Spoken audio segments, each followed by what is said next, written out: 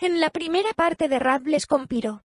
Es que los homosexuales les están captando desde el Partido Comunista con felaciones, pero luego cantan y en plan, y creaban precisamente esa unidad, y por eso también lo de Pinkos. Ojalá.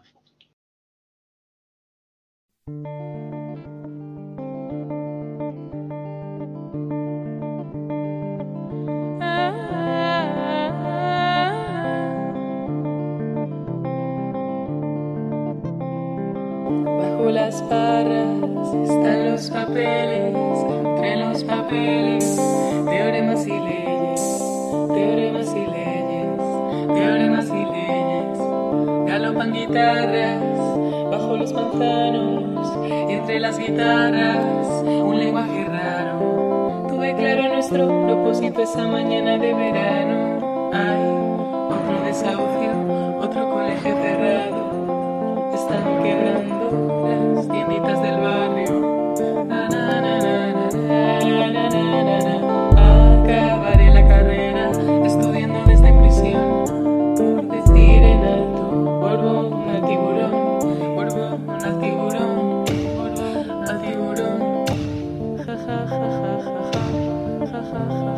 Ellos durmiendo entre algodones, tocan las 4:70 la hora. Las cuentas, no salen las cuentas, socialícense los medios, redistribúyase la riqueza, socialícense los medios, redistribúyase la riqueza.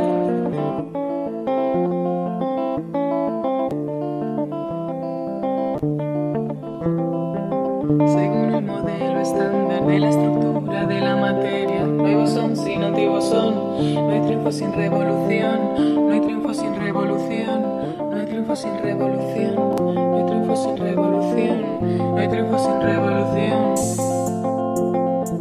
Saldremos a la calle, aunque el viento, aunque el frío. Algunas dijeron esto acaba hoy. Y envenenaron a sus maridos, y acuchillaron a sus maridos, y envenenaron a sus maridos. Saldremos a la calle, aunque el viento, aunque el frío, aunque el viento, aunque el frío, aunque el viento, aunque el frío. Acabaré la carrera estudiando desde prisión. No es Cuba, no es Venezuela, es el Estado español. El Estado español, el Estado español, el Estado español. Echa las cuentas, no salen las cuentas. Socialícense los medios, redistribúyase la riqueza. Socialícense los medios, redistribúyase la riqueza. Socialícense los medios, redistribúyase.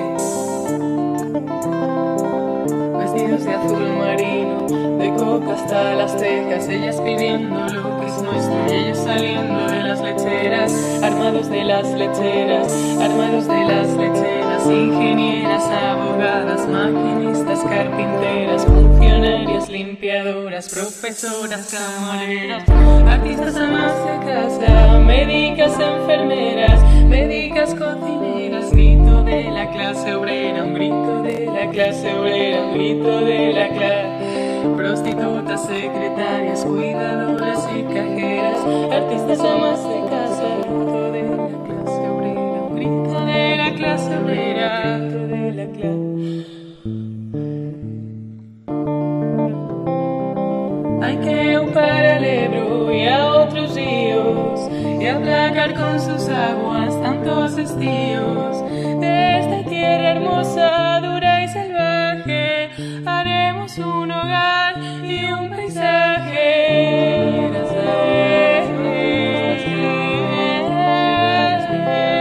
Profesoras, camareras, artistas amas de casa, médicas, enfermeras, médicas, cocineras, grito de la clase obrera, un grito de la clase obrera, un grito de la clase obrera, un grito de la clase de la.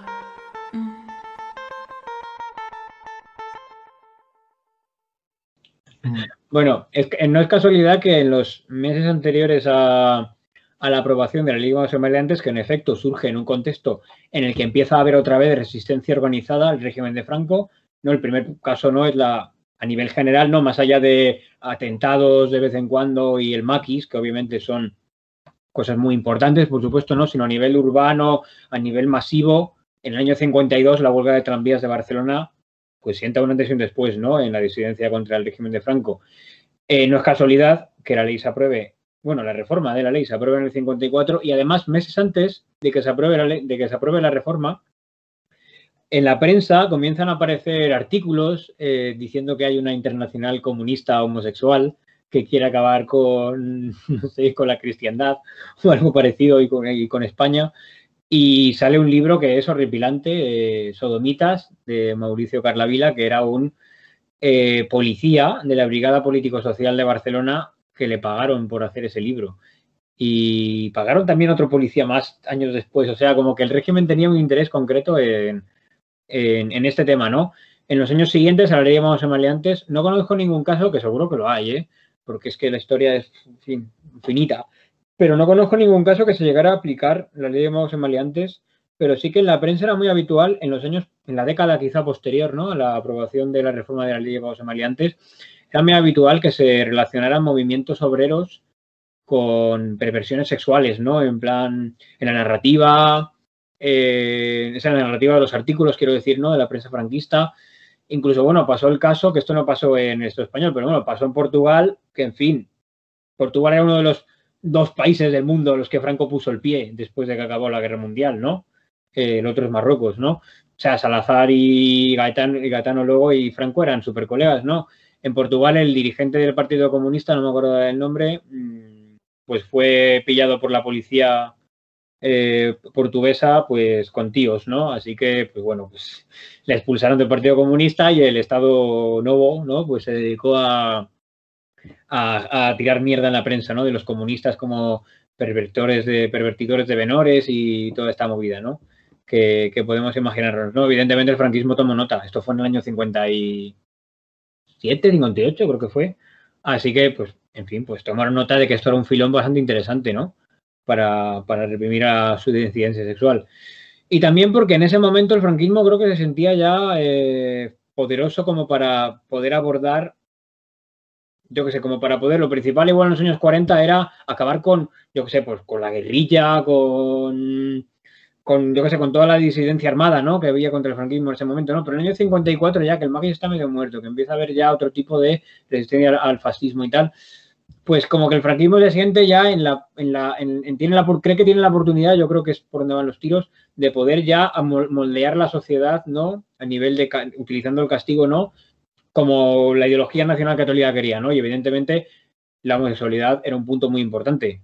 Era un tema además que, si puedes ver en documentación, pues se había reprimido de manera laxa en los años 40. No digo que no se reprimiera, ¿vale? Sí que se reprimió, pero en comparación con lo que ocurre después del 54, se había reprimido de manera muy laxa. Lo único que había era el Código Penal del 44, que, bueno, sin más, tenía evidentemente artículos contra el desorden, contra, yo que sé, no sé cómo era, el escándalo público creo que era, me parece, y algo más. Y bueno, y la propia ley republicana de vagos y maleantes, que se mantuvo incólume hasta el año 54. Pero ya en el 54 ya el régimen franquista necesita disciplinar un poco más a la población sobre estos temas, ¿no? Y por eso en ese momento pues hacen esta reforma, ¿no? Y luego en el año 70 lo necesitarán más todavía. Y entonces aprobarán la ley de peligrosidad social que sustituye a la de vagos y maleantes, ¿no? Para entonces creo que la disidencia contra Franco estaba más asentada, estaba no tolerada, pero no recibía la represión, incluso a base de fusilamientos, ¿no?, que había ocurrido en los años 40, ¿no?, y principios de los 50. Había algún fusilamiento, evidentemente, en ese momento, ¿no?, como a este comunista catalán, no me acuerdo, Julián Grimau, ¿no?, pero, o yo que sé, contra los anarquistas estos que pusieron una bomba en Madrid, pero no era, o sea, ya no era todo el rato, ¿no?, era, sí que había cárcel y tal. Se podían hablar de estos temas, ¿no?, quiero decir, ¿no? No todos los grupos, como he dicho antes, pero grupos del entorno quizá más marxismo consejista, antiautoritarismo, ¿no? Por ejemplo, yo que sé, situacionismo, ¿no? Por ejemplo, el Movimiento Ibérico de Liberación no se me ocurre, pero Boma Grupo seguro, ¿no? Sí que empezaron a hablar ya de estos temas, ¿no? O sea, quiero decir, hablarlo, pero no en plan para condenarlo, sino hablarlo con perspectiva de que el eje de la liberación sexual era un eje importante sobre el que había que luchar. Estoy hablando de los años, principios de los 70, ¿no? Incluso finales de los 60 ya, pues yo que sé, mayo del 68, etcétera, la revuelta de Stonewall, pues fueron ecos que fueron llegando, ¿no? Ya fuera por testimonios, ya fuera por artículos de prensa que pretendían criminalizarlo, pero lo que conseguían al final era mostrar unos referentes, aunque ultra criminalizados, pero mostrar unos referentes para la peña que en ese momento no había nada, absolutamente. Como muchos tus colegas de, no sé, el barrio, y muchas veces ni eso. Y esto también, estos dos eventos, de hecho, precisamente van a influenciar a que, como en el resto del mundo, el movimiento de liberación homosexual del Estado español acabe teniendo una vertiente más marxista, ¿no? Como pasó, ¿no?, con el MEL, ¿no?, el Movimiento Español de Liberación Homosexual, ¿no?, con una militante del movimiento comunista de España que, bueno, que empezó a introducir el análisis marxista que ocurría también en el Front en el Gay Liberation Front o en el Front Homosexual de Acción Revolucionaire, etcétera, ¿no? O en el Fori en Italia. Bueno, el Fori era más libertario, pero bueno, que la cosa no se quedó, a pesar del franquismo y toda la movida, la cosa no se quedó atrás, ¿no?, respecto al resto del mundo, ¿no? En lo que fue en los años 70 y 60 en general, la relación entre izquierda, concretamente marxismo, también mundo libertario, pero sobre todo marxismo y liberación gay. Yo creo que aquí también es como donde más se magnifica esta relación paradigmática, ¿no?, entre el marxismo o las izquierdas más amplias y la homosexualidad. También creo que algo que estaba diciendo, y me gustaría que habláramos un poquito más de esto, quizá, que, bueno, si tienes algo más que decir en esto, porque creo que las fechas son importantes, ¿no? En plan, cómo de alguna manera la deslegitimización del capitalismo laissez-faire previo a la Primera Guerra Mundial, estoy hablando, y luego todo este periodo de transición así de inestabilidad del capitalismo, donde no se sabía muy bien, yo qué sé, en el periodo de entreguerras, mucha gente pensaba que el capitalismo había terminado para siempre, ¿no? Y ya estaban toda esta idea del proteccionismo, había posturas que defendían más, yo qué sé, crecimiento del monopolio, hasta que había una concentración del capital en muy pocas empresas, ¿sabes? No está, la mayoría de la gente consideraba que precisamente pues estos excesos sociales que estamos viendo como la mala vida de los vicios era uno de los efectos del capitalismo al laissez-faire, ¿no? Y cómo realmente después de la Segunda Guerra Mundial se necesita una relegitimización de este orden. Y esto, paradójicamente, en el contexto de la Guerra Fría que ocurre con la caza de brujas y la equiparación del comunismo y la homosexualidad, acaba repercutiendo a los homosexuales. O sea, una relegitimización de un orden capitalista, en este caso, pues con un tinte social más a lo keynesiano, digamos, ¿no?, de estado de bienestar, pero obviamente dentro de una reproducción del sistema capitalista, ya no como una superación siquiera, acaba produciendo esta equiparación entre marxismo y comunismo, que a mí, a nivel internacional, sucede en la misma época, una época similar en la que también está sucediendo en España con el franquismo, ¿no? O sea, a mí me parece como muy interesante que sucedan a la vez. Y esto, no sé si a lo mejor, como precisamente porque el franquismo está produciendo esta idea de el gen rojo y los maricas como algo a reprimir, también como que los mismos partidos, los movimientos marxistas que surgen dentro de la disidencia, dentro de España sobre todo, quieren expulsar a los homosexuales, o no expulsarlos, pero que tienen esa relación rara, ¿no? Como en el libro cuentas algunas anécdotas de, no sé si quién era, el Gil de Viedma, por ejemplo, que no le aceptaron dentro del Partido Comunista, no sé si quieres hablar un poco más de, si tienes algo más que decir de esto, alguna anécdota o algo. Sí, a Gil de Viedma le pasó, y justo la excusa que le pusieron fue, bueno, sobre esto se ha escrito mucho, incluso se ha hablado con Peña que, yo que sé, con ¿cómo se llamaba? Bueno, el dirigente del Partido Socialista Unificat de Cataluña en ese momento, Manuel Sacristán. Se le preguntó en su día y tal, y a colegas.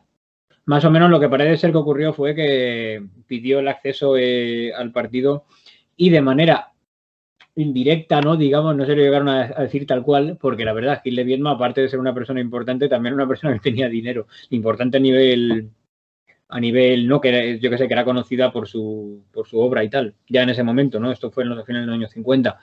Pues aparte era una persona con dinero, ¿no? Y claro, no es lo mismo decirle esto a un burgués comunista que a un proletario comunista, ¿no? Supongo. Pero lo que vinieron a decirle fue que es que por ser homosexual y aparte promiscuo, que estaba en peligro de ser chantajeado por la policía por ello y acabar dando nombres, ¿no? A Juan Goytisolo le pasó lo mismo. Estaba en un grupo de lectura o de debate o algo así marxista, vinculado al mismo partido, y en cierto momento, pues no sé si le tiró los trastos a uno del grupo, y entonces el resto del grupo se enteró y le expulsó, ¿no? Y estas son historias que han contado, que han dejado publicadas, ¿no? Estas dos personas, ¿no? Pero bueno, a mí me han contado más historias, ¿no? Yo qué sé, de peña, incluso me las ha contado la peña heterosexual que estaba en ese momento viendo la movida, ¿no? En plan de que se descubre que no sé quién es marica porque le han pillado en los baños con un tío y que se le echa del partido. Encima de tener el problema legal que tiene ahora, encima se le expulsa del partido y el respaldo social que podía tener a nivel político de repente lo pierde, ¿no? Y pierde parte de su entorno, ¿no? Esto me lo ha contado Peña del Partido Comunista, Peña del Partido del Trabajo de España y hasta Peña de la Liga Comunista Revolucionaria, que fue de los primeros partidos que apoyaron el tema homosexual, pero en los años 70, a principios, eran iguales que el resto en esta materia, o bastante parecidos, como mínimo. Así que sí, es bastante, no sé, la peña homosexual en ese momento estaba como en el limbo, ¿no? Ni en unos ni en otros, ¿no? Por ejemplo, Jordi Petit, que estaba en el Partido Socialista Unificado de Cataluña, ¿no? Contaba que tenían que tener, como era, la triple clandestinidad, ¿no? En plan, o doble, no me acuerdo cómo era, en plan de no decir que, o sea, no podían decir a la sociedad que eran comunistas y no podían decir en el partido que eran homosexuales, ¿no? Tenían que tener una triple vida, ¿no? Eso es lo que decía, ¿no? Así que como homosexual, como comunista y como ciudadano respetable del régimen político de entonces, ¿no? Y muchas veces creo que a la peña de los márgenes, no solamente pasa con este tema, ¿no? Se lo utiliza como chivo expiatorio, ¿no? Para ciertas políticas. Y creo que en los años 50 y 60, pues la población homosexual de Europa, pues fue un chivo expiatorio muy bueno para todo el mundo, para el capitalismo, para atacar a su disidencia y para su disidencia para mostrarse ante la opinión pública como una opción respetable, quitándose del medio, ¿no? A escoria social, ¿no? Incluso aparte una dinámica sancionada por los principales países comunistas del momento, ¿no? Como era la Unión Soviética y China, y la mayor parte del bloque oriental europeo, ¿no? Que salvo un par de casos tuvieron algunas de las legislaciones más represivas de la historia contra la homosexualidad, por lo menos de la historia reciente. Sí, parte bastante dramática la deriva de la Unión Soviética hacia el estalinismo y sobre todo con el cerrar las puertas a, yo que sé, al cuestionamiento bastante interesante que habían surgido después de la revolución, ¿no? Pero bueno, eso es una conversación mucho más larga también. Sí, no sé, es como esta parte me parece interesante también esto de que bueno, existe la homofobia, el chivo expiatorio en general, que se utiliza por todos lados, todo el mundo se tira la piedra de quién es más marica de quién y quién es el peor. Y, ¿sabes? Como que, de alguna manera, también esto deja a los homosexuales en el limbo, como tú dices, ¿no? Es como no hay un espacio donde, vamos, pudieran existir y formarse una conciencia política, ¿sabes? Articulada del mismo modo que si te reconocías como marxista pero no eras homosexual o anarquista, ¿no? Pero, sin embargo, eso no quiere decir que no se produjeran cosas interesantes, ¿no? Ya lo has tocado antes un poco, como estas transformaciones que vienen, pues, de dónde vienen las influencias sobre Stonewall, el poder gay de Estados Unidos, también como con la frontera con Francia, y entran como textos más como progresistas, también el mayo del 68 tiene su influencia, la nueva izquierda, etcétera. Si nos puedes contar un poco más acerca de, yo qué sé, la producción teórica dentro de la organización política de la disidencia sexual y de género, que aparece durante estos años también y que vendrá a ser como un poco, digamos, los inicios de lo que vendría a ser luego a lo mejor el movimiento de liberación LGTB. ¿A qué te refieres concretamente con...? O sea, si nos puedes dar un poco así de ejemplos de todas las revistas que surgieron, de qué corrientes bebían, qué clase de análisis utilizaban, justo cuando estábamos hablando de Agosti, creo que es una de las revistas, por ejemplo. Con Franco vivo, ¿no? Sí, claro, con Franco vivo todavía. Claro, aquí hay que, bueno, bueno, lo que he comentado antes, ¿no? Hay un relevo generacional importante en los entornos libertarios y comunistas. Pues creo que concretamente esto se empieza a ver con el cambio de década, ¿no? De los 60 a los 70.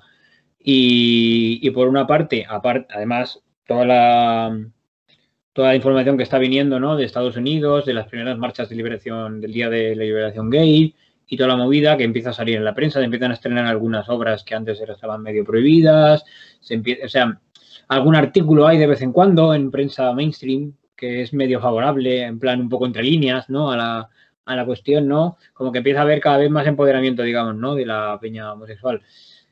En cierto momento se crea, en el año 71, creo que es, el Movimiento Español de Liberación Homosexual, que, como he dicho antes, eso empieza a beber. Al principio viene de entorno más cristiano, pero luego empieza a beber de fuentes marxistas. Tenían una publicación que se llamaba Gois.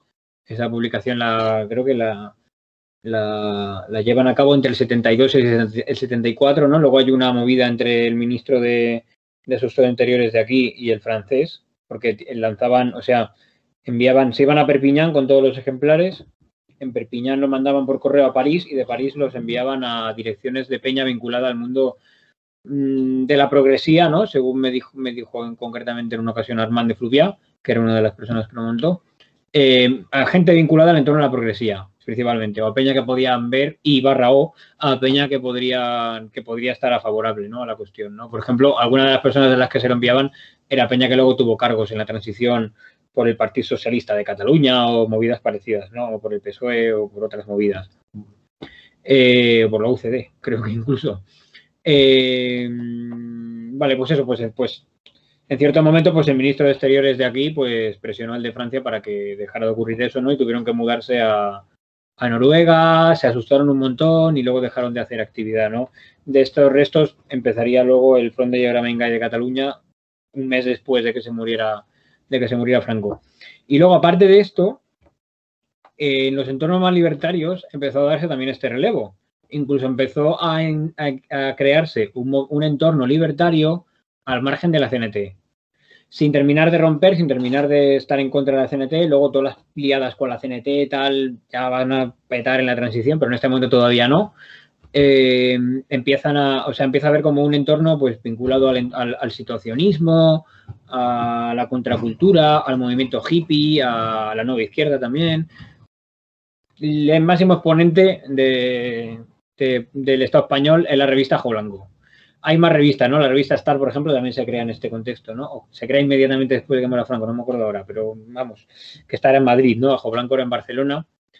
Y Ajo Blanco, pues desde el primer momento, pues se nota bastante que la peña es...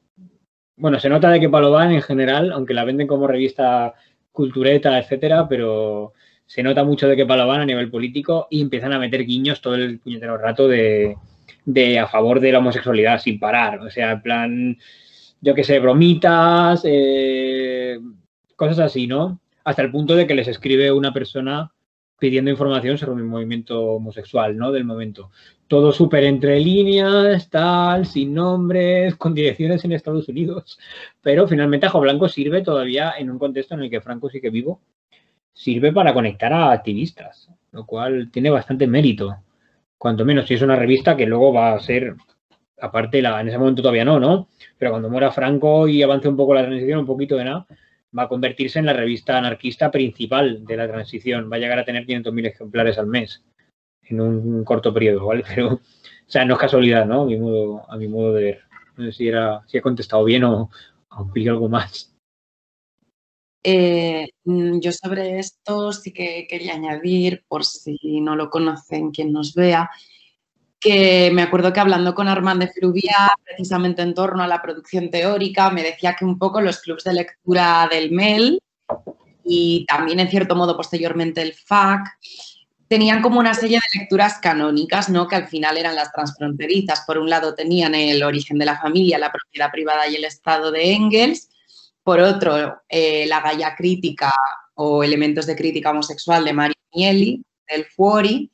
Y por otro, uno que además lo tradujo, ¿no? El propio Armand de Fluvià, que era La cuestión homosexual de Jean Nicolas, que era militante del Front d'Action Révolutionnaire Homosexuel. Y si había suerte, entiendo que también podía haberles llegado una copia de Capitalismo e Identidad Gay de John D'Emilio, ¿no? Pero un poco, eso supongo que eran como sus fuentes marxianas más claras. Y luego entiendo que también está la escisión libertaria de la CK, que tenía su propia revista La Ploma. Bueno, también el referente de esta peña era en parte Mario Mieli. También fue también importante que lo tradujeran.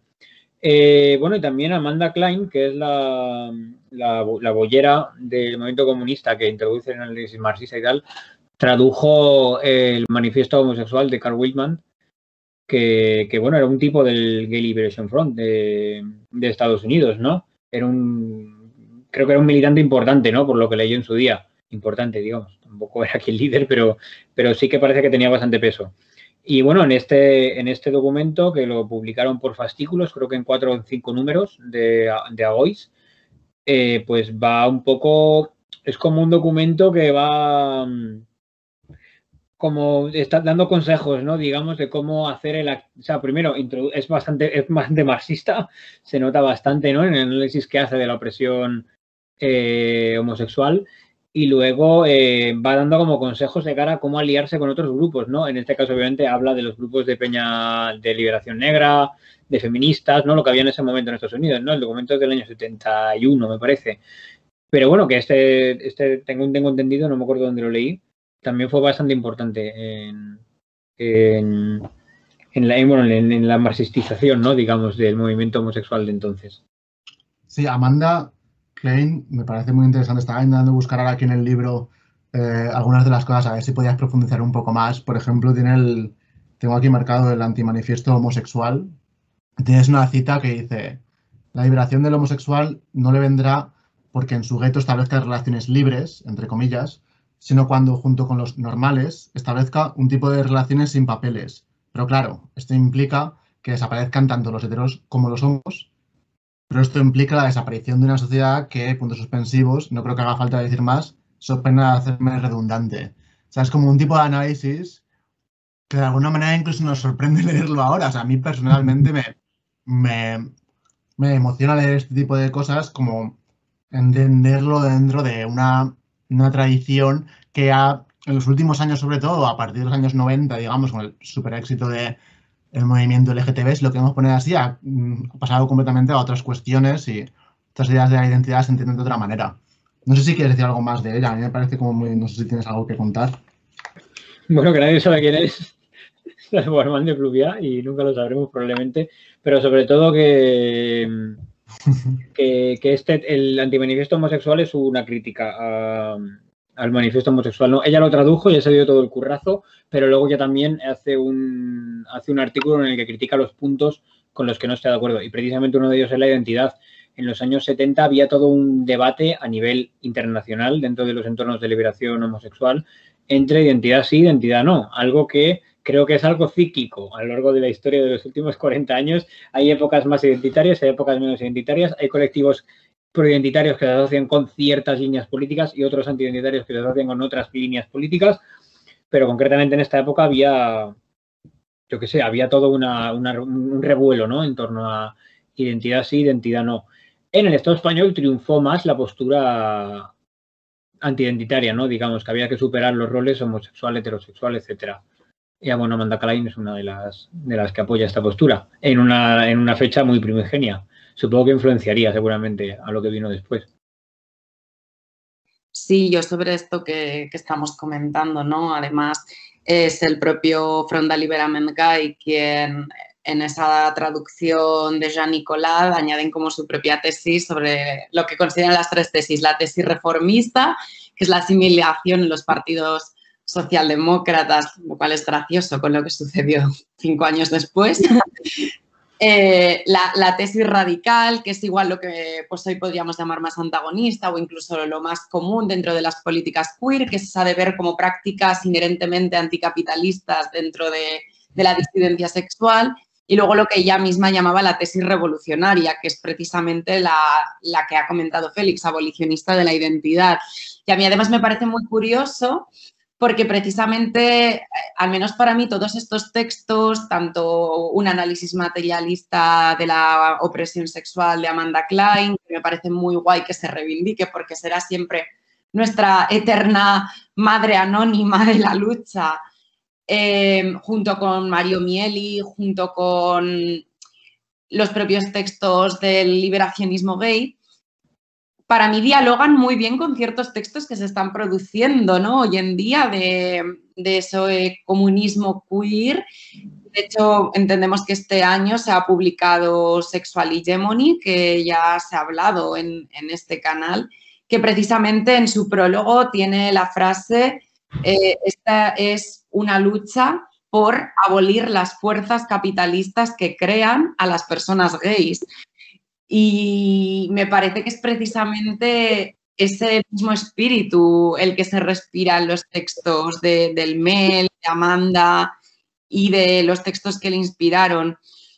Entonces, me parece muy curioso y también quería saber un poco cómo ves tú dentro de ese ciclo que has dicho, ¿por qué puede ser que esta vuelta a las tesis, a lo que ellos llamaban la tesis revolucionaria, que era precisamente acabar con las condiciones materiales que nos configuraban como maricones, como activas y pasivas, como hombres y mujeres? ¿Y por qué? ¿Por qué ahora?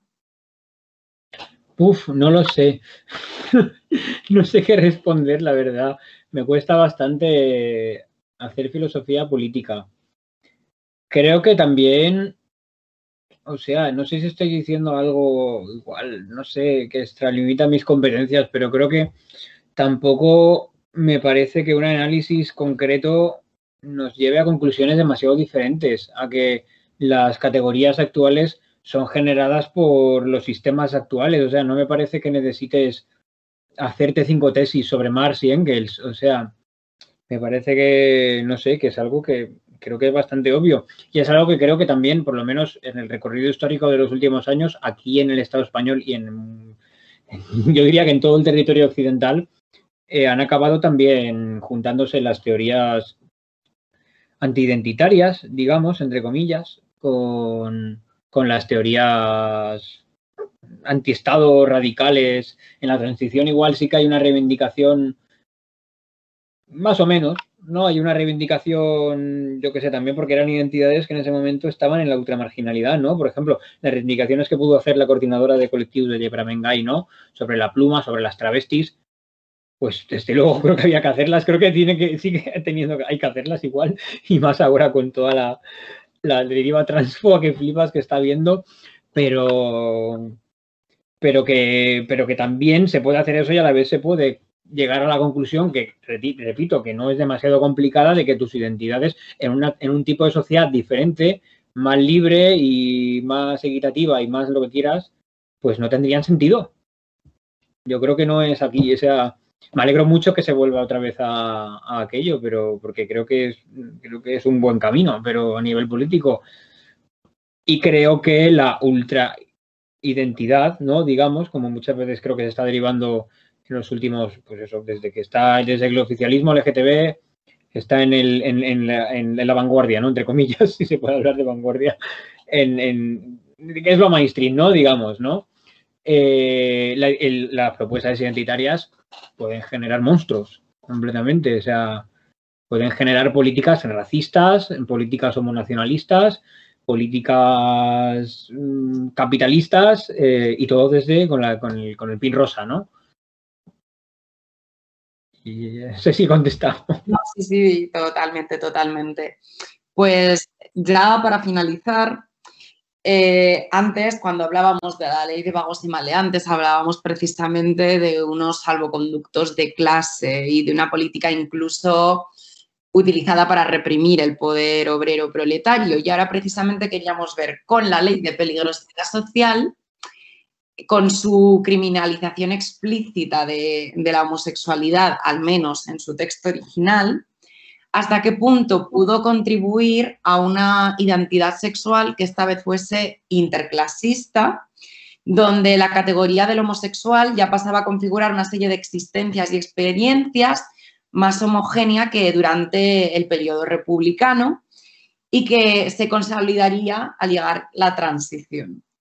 ¿Y qué puedes contarnos acerca de cuáles eran, precisamente partiendo, ¿no?, de este supuesto interclasismo que podría abrir el criminalizar a toda una identidad sin separarla, o sea, separándola de sus condiciones sociales?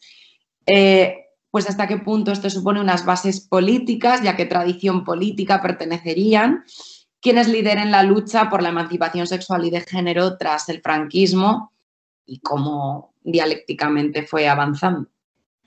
Bueno, o sea, lo que voy a decir ahora son opiniones mías que no he puesto en el libro porque prefería no ponerlas, pero bueno, la cuestión es que, o sea, yo sobre ese tema yo pienso que la ley, o sea, teóricamente la ley de peligrosidad social tocaba a toda la peña que cometiera las prácticas homosexuales, etcétera, ¿no? Pero en la práctica, la ley de peligrosidad social, y esto lo ha demostrado muy bien con documentación, con movidas y tal, Brice Amoliu en el libro Tirano al maricón, la ley de peligrosidad social fue una ley que por lo menos a partir de la muerte de Franco fue una ley que fue concreta contra las clases bajas. Y sobre todo, bueno, esto en general siempre, pero concretamente desde que muere Franco un poco tal, fue contra las clases bajas y concretamente dentro de las clases bajas contra la gente que estaba más reprimida, o sea, más reprimida, más marginada dentro de las clases bajas, ¿no? Concretamente travestis, concretas travestis trabajadoras sexuales, concretas marcas culturales dentro del entorno marico boyero, ¿no? Peña también asociada a espacios de la lucha antifranquista o la lucha radical, ¿no? Estos fueron los objetivos principales. Gente, o sea, la peña lumpen politizada o politizable, ¿no? Fue la peña y más marginada. Fue la peña contra la que fue la ley. Lo que siguió fue entreclasista, fue la lucha contra esa ley. A mi modo de ver. O sea, el Front de Iberoamérica de Cataluña hizo cosas muy guapas, fue muy potente en muchas movidas, se decía marxista y todo lo que quieras decir, bueno, el PSOE también se lo decía en esa época, pero la cuestión es que las políticas que hizo el Front de Iberoamérica de Cataluña en muchos aspectos fueron interclasistas, incluso llegaron a reproducir precisamente la represión de la ley de peligrosidad social contra las categorías más marginadas, llegaron a mostrar plumofobia y travestifobia. No lo digo porque lo dijera la coordinadora de colectivos de Benga y que también, porque es que lo he visto en publicaciones del FAG y lo he visto en entrevistas que les hacen a peña del FAG. O sea, esto fue un poco así. Así que este modelo, ¿no?, de lucha, ¿no?, digamos, de la transición del FAG como primer colectivo que fue de liberación gay, creo que este modelo se extrapoló a la mayor parte de Frente de Liberación Homosexual. Bueno, no es que lo crea yo, es que la verdad es que hubo peña del FAG, y no diré nombres, que se dedicó a ir por todos los países catalans y por parte del resto del territorio del Estado español, asesorando a la peña, muchas veces competiciones de la peña local, ¿no? Pero fueron asesorando a la peña sobre cómo era el FAG y lo que podían hacer en su territorio, ¿no? Así que entiendo que este análisis, esta forma de funcionar, se fue extrapolando de una forma que es interclasista también. O sea, no sé, pues lo puedo decir del FLOC en Madrid o puedo decir de EGAM, no estaría seguro, del colectivo de Euskal Herria. Yo diría, de hecho, que no. Pero podría decir también de aquí, del movimiento del movimiento Alliberament sexual y gay, como y todos los nombres que tenía del País Valenciano. Esta dinámica interclasista, estos discursos interclasistas se dieron y lo ves en sus publicaciones y lo ves en actos y lo ves en el tipo de gente que conformaba los movimientos, los frentes, ¿no?, como se llamaban en ese momento, ¿no? Hay un artículo, por ejemplo, que hacen una crítica al FAG y yo qué sé, pues básicamente viene a decir que el único contacto que tienen con el mundo de la calle son los chaperos cuando van a contratarles, ¿no? No me acuerdo de dónde salía publicado esto, pero en fin, esto no quiere decir tampoco que los discursos del Front de Iberoamérica fueran todo el rato interclasistas y que tendieran todo el rato a la homonormativización, ¿no? Creo que no es así. Sin embargo, sí que también creo que eso también es interclasista, que el FAG y bueno, hablo del FAG, pero es que eso, lo que he dicho, es que fue el grupo puntero, ¿no? Creo que no que sé, muchos colectivos que estaban en la coordinadora de frentes de la liberación homosexual del Estado español, pues tuvieron unas políticas asimilacionistas, entre comillas, sobre todo en base a yo qué sé, en base a que gran parte de ellos apoyaron más o menos la transición tal y como fluyó, ¿no? Más tarde, ¿no? También porque muchos de esos militantes pertenecían a organizaciones que formaron parte de los pactos, de hecho, que llevaron a la posibilidad, ¿no?, de la transición, ¿no? Formaban parte del Partido Socialista y de los múltiples partidos socialistas, formaban parte del Partido Comunista, formaban parte de UGT o de comisiones obreras o de grupos satélites. Y por otra parte también se estiló, digamos, o sea, como que el sujeto político muchas veces era el gay masculino de clase media que bueno, que fue mucho más asimilable por el sistema, que dejó fuera a mucha peña que en los siguientes años ha seguido sin estar asimilada, ¿no? Así que creo que un poco el balance que haría de la transición a nivel crítico, porque evidentemente, reitero, que no, o sea, que no me voy a cagar en todo de manera gratuita, ¿no? Como puedo pensar que acabo de hacer, ¿no? Sino que estos frentes fueron muy importantes y bueno, en fin, yo qué sé, pues tengo este ladrillo escrito en el que hablo de ellos en gran parte, ¿no? De varios capítulos, ¿no? En 2 capítulos que de hecho son de los más largos, ¿no? Pero, y hablo de muchas cosas muy interesantes y muy guays que hicieron, ¿no? Pero sí que si hacemos un balance crítico hay que decir todos estos puntos, que yo que sé, hay consecuencias de algunas políticas de la transición que han derivado a la situación en la que estamos actualmente, pasando por el auge de un activismo LGTB oficial que bebe en parte de aquello y que incluso tiene el morro de haber renegado en parte de muchas de las políticas de esa época, ¿no? Así que no sé si he respondido. Sí, yo creo que es súper interesante cómo hacer este ejercicio de entender la realidad en su complejidad, ¿sabes? Y no intentar reducir todo a una especie de, bueno, pues porque estas historias pueden ser metidas dentro de una especie de polarización entre asimilación o, ¿cuál es lo otro? No me sale la palabra, como asimilación o crearte fuerte disidencia, etcétera, etcétera, como intentar decir, bueno, pues esto no es así. Yo creo que si lo miramos desde una perspectiva histórica, ¿no? Como que precisamente es en este momento en particular en el que se dieron las condiciones para a lo mejor hacer una alianza interclasista más amplia dentro de una experiencia homosexual más o menos homogeneizable que, como dices tú, pues nos permite avanzar un montón en ciertos asuntos y luego se transforma, se ramifica, se monstruiza en cosas que ya no nos gustan tanto. Y yo creo que también está bien tenerlo un poco en cuenta también para pues no rechazar del todo lo que tenemos de ahí como algo que necesariamente era mal, es un momento histórico concreto, en una contingencia de fuerzas materiales, relaciones con las políticas que existían en el momento, de dónde vivía, que también es importante tener en cuenta, y luego mirar dónde estamos ahora también, ¿no? O sea, a mí me parece bien como verlo desde el punto de, volviendo un poco al tema esto de las identidades, ¿no? Como obsesionarnos demasiado por intentar recuperar otra vez una identidad homosexual que pase por encima la diversidad de experiencias mediadas también tanto por la raza como por el género como por la clase, que pues depende del momento, pues a lo mejor una va a venir más al frente, otra al otro, eso está por dar, ¿no? Y tenemos que ver cuándo sucede, ¿no? O sea, si intentamos como enraizarnos en esta experiencia homosexual, luego podemos tener los homonacionalismos estos horribles que estabas comentando, pues otras 1000 cosas, ¿no?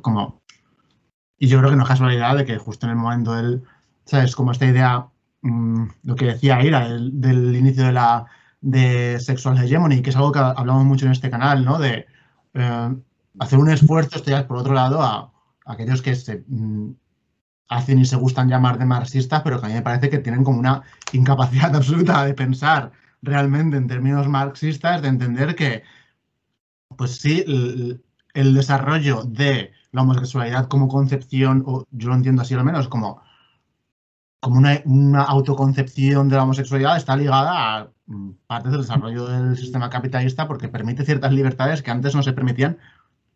Pues el desarrollo de las clases medias, para empezar, poder salir de la dependencia de una familia. Eso es parte importante. Y pues ese contexto dentro de lo final del franquismo yo creo que también es importante para esta especie de resistencia interclasista, ¿no? ¿Estamos en ese punto ahora? No sé, es una cuestión que yo creo que nos podemos plantear, ¿no? Pero, o sea, si no somos capaces de entender que puede haber una relación de emancipación y una integración de nuevas formas de dominación que puede traer esta relación entre homosexualidad y capitalismo, no estamos pensando nada, ¿no? Y también como para pensar el presente político. No sé. No sé qué pensáis de esto.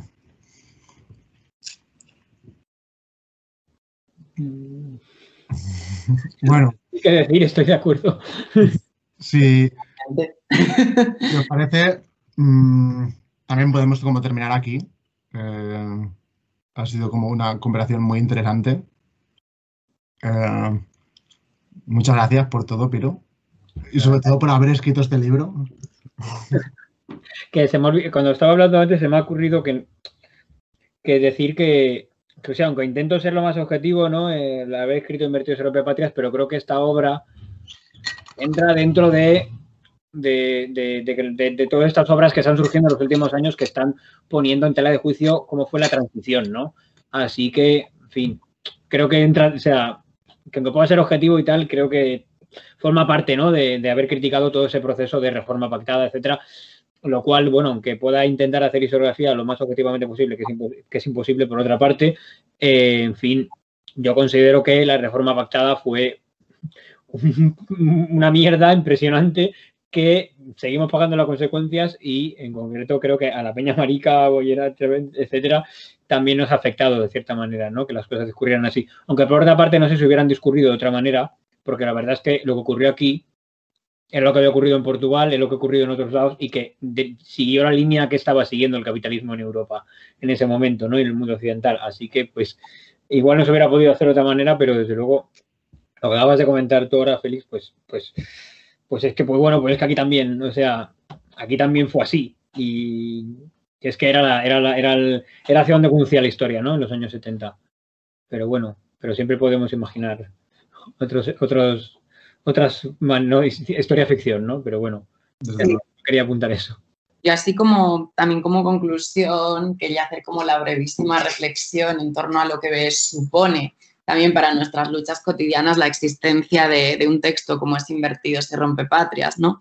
Al final yo creo que, desgraciadamente, aunque se haya avanzado mucho, las disidentes sexuales y de género que estamos dentro de las filas revolucionarias, ya sea comunistas o libertarias, seguimos siendo bastante apátridas y seguimos estando en limbos y en tierras de nadie en muchos momentos de nuestra vida. Y a mí, por ejemplo, sí que me pasó, ¿no? Con la primera versión, que está muchísimo más mejorada, esta última de Invertidas y Rompepatrias. Yo, por un lado, estaba haciendo activismo en una organización LGTB oficialista y, por otro lado, yo estaba en una organización comunista. Y era esta sensación de una total falta de pertenencia. Y a mí lo que me ofreció conocer las historias que se excavan a partir del proyecto de Invertidas y Rompepatrias era precisamente de entender una genealogía de apátridas, de ese limbo, y de ver que no estábamos solas, que ciertamente podíamos aprender de nuestro pasado aplicando, pues, un análisis concreto de la realidad concreta y tener referentes precisamente que rompían con cierta mitología unitaria que yo veo por parte de cierto sector del activismo LGTB con más fuerza si cabe desde este último gobierno, de que hay una historia LGTB en España y además va unida a ciertos partidos. Y no, precisamente es como no. Al igual que en la historia de la humanidad, pues hay dos historias, ¿no? Y es de lucha de clases. O sea, a mí la verdad que me pareció muy empoderante en ese sentido y por eso como que yo invito y creo que es una gran fortuna que tenemos en el Estado español que exista este texto. Pues gracias.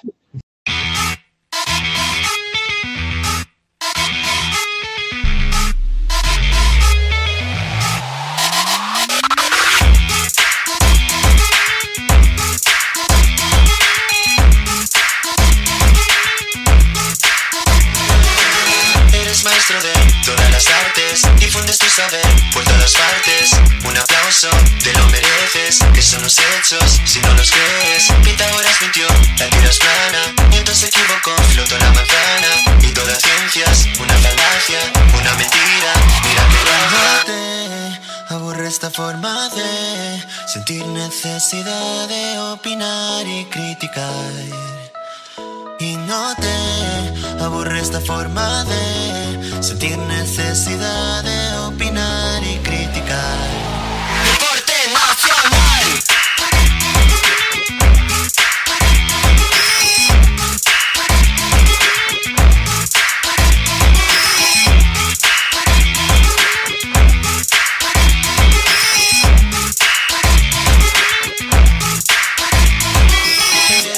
De todas las artes, difundes tu saber por todas partes.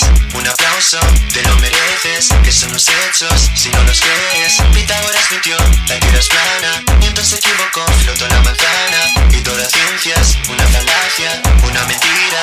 Mira que no te aburre esta forma de sentir necesidad de opinar y criticar. Y no te aburre esta forma de sentir necesidad de opinar y criticar.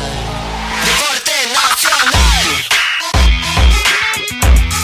Deporte nacional. Deporte nacional. Deporte nacional. Deporte nacional.